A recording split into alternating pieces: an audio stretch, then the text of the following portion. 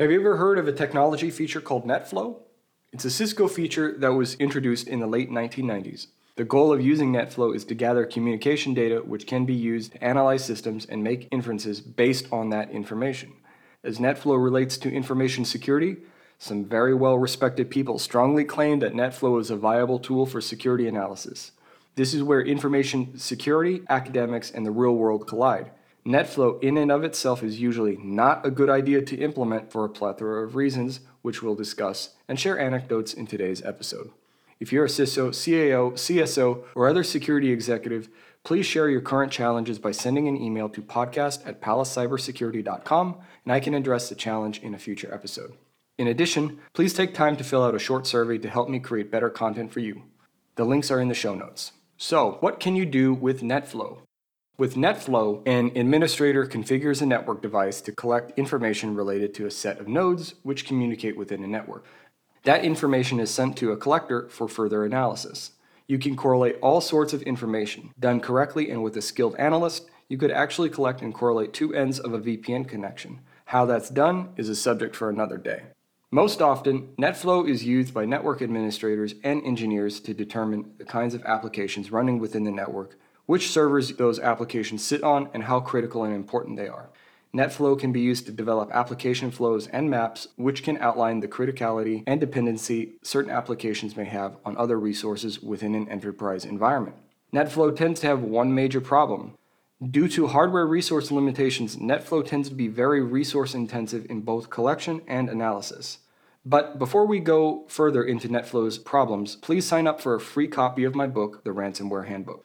This offer is limited to podcast listeners only and is available for a limited time. Sign up, and when my book is released, you'll receive your free copy. The link is in the show notes. Why NetFlow is a terrible solution for information security in practice. Getting back to NetFlow, most enterprise networks are poorly designed, not thought out well, have zero governance and oversight by management, and are just a disaster from start to finish. Because of this, NetFlow tends to not scale well as the devices involved are older, have too much critical traffic going through them to be used for NetFlow in a safe manner. Further, identifying the endpoints where you want to actually capture the data can be a problem. In very large networks, using NetFlow beyond a handful of devices is simply not feasible. The networks are simply too large to identify anything meaningful. This comes down to one basic but hard to achieve element in organizations. That element is IT governance. You need a very well-run IT governance program that respects the team overseeing the network. Most organizations that do have IT governance do not respect network support teams because there tends to be a problem with these networks. They get all of the blame when problems arise, but none of the support when it comes to standardizing and simplifying their implementations. Implementing NetFlow in a network and business which is not ready for it will result in potential network disruptions, higher cost, and unmet expectations. But under a well-governed IT program, teams can plan for capacity, organize well, and keep information and references up to date. This would not solve the problem completely, but it would help a great deal.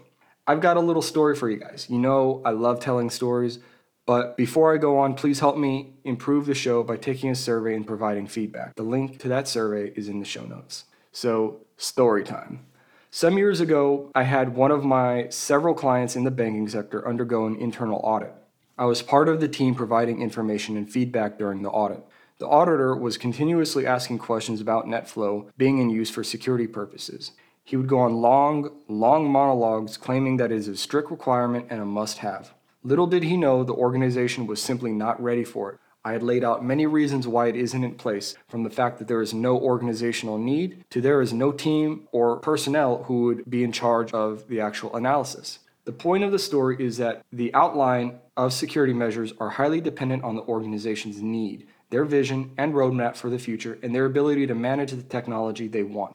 Most organizations do not have technology roadmaps, technology plans, or an understanding about even why these may be needed. They treat the IT function just like payroll or HR, when indeed they are very, very different. One way to improve this is to take the time to explain why things are not as they should be in a simple and non-technical way so that executives can understand the problems at hand. These people tend to understand governance of operations and finance very well, so put the problem in those terms and explain what potential solutions might be. NetFlow is a great feature for analyzing specific traffic, but is not intended to scale to huge networks. Even so, scaling requires careful planning and management of support. In theory, NetFlow for security is great. In practice, it's another story. There are too many obstacles to make it work well in most cases. That's the difference between teaching and experience. Thanks for listening to today's podcast. Check me out next time.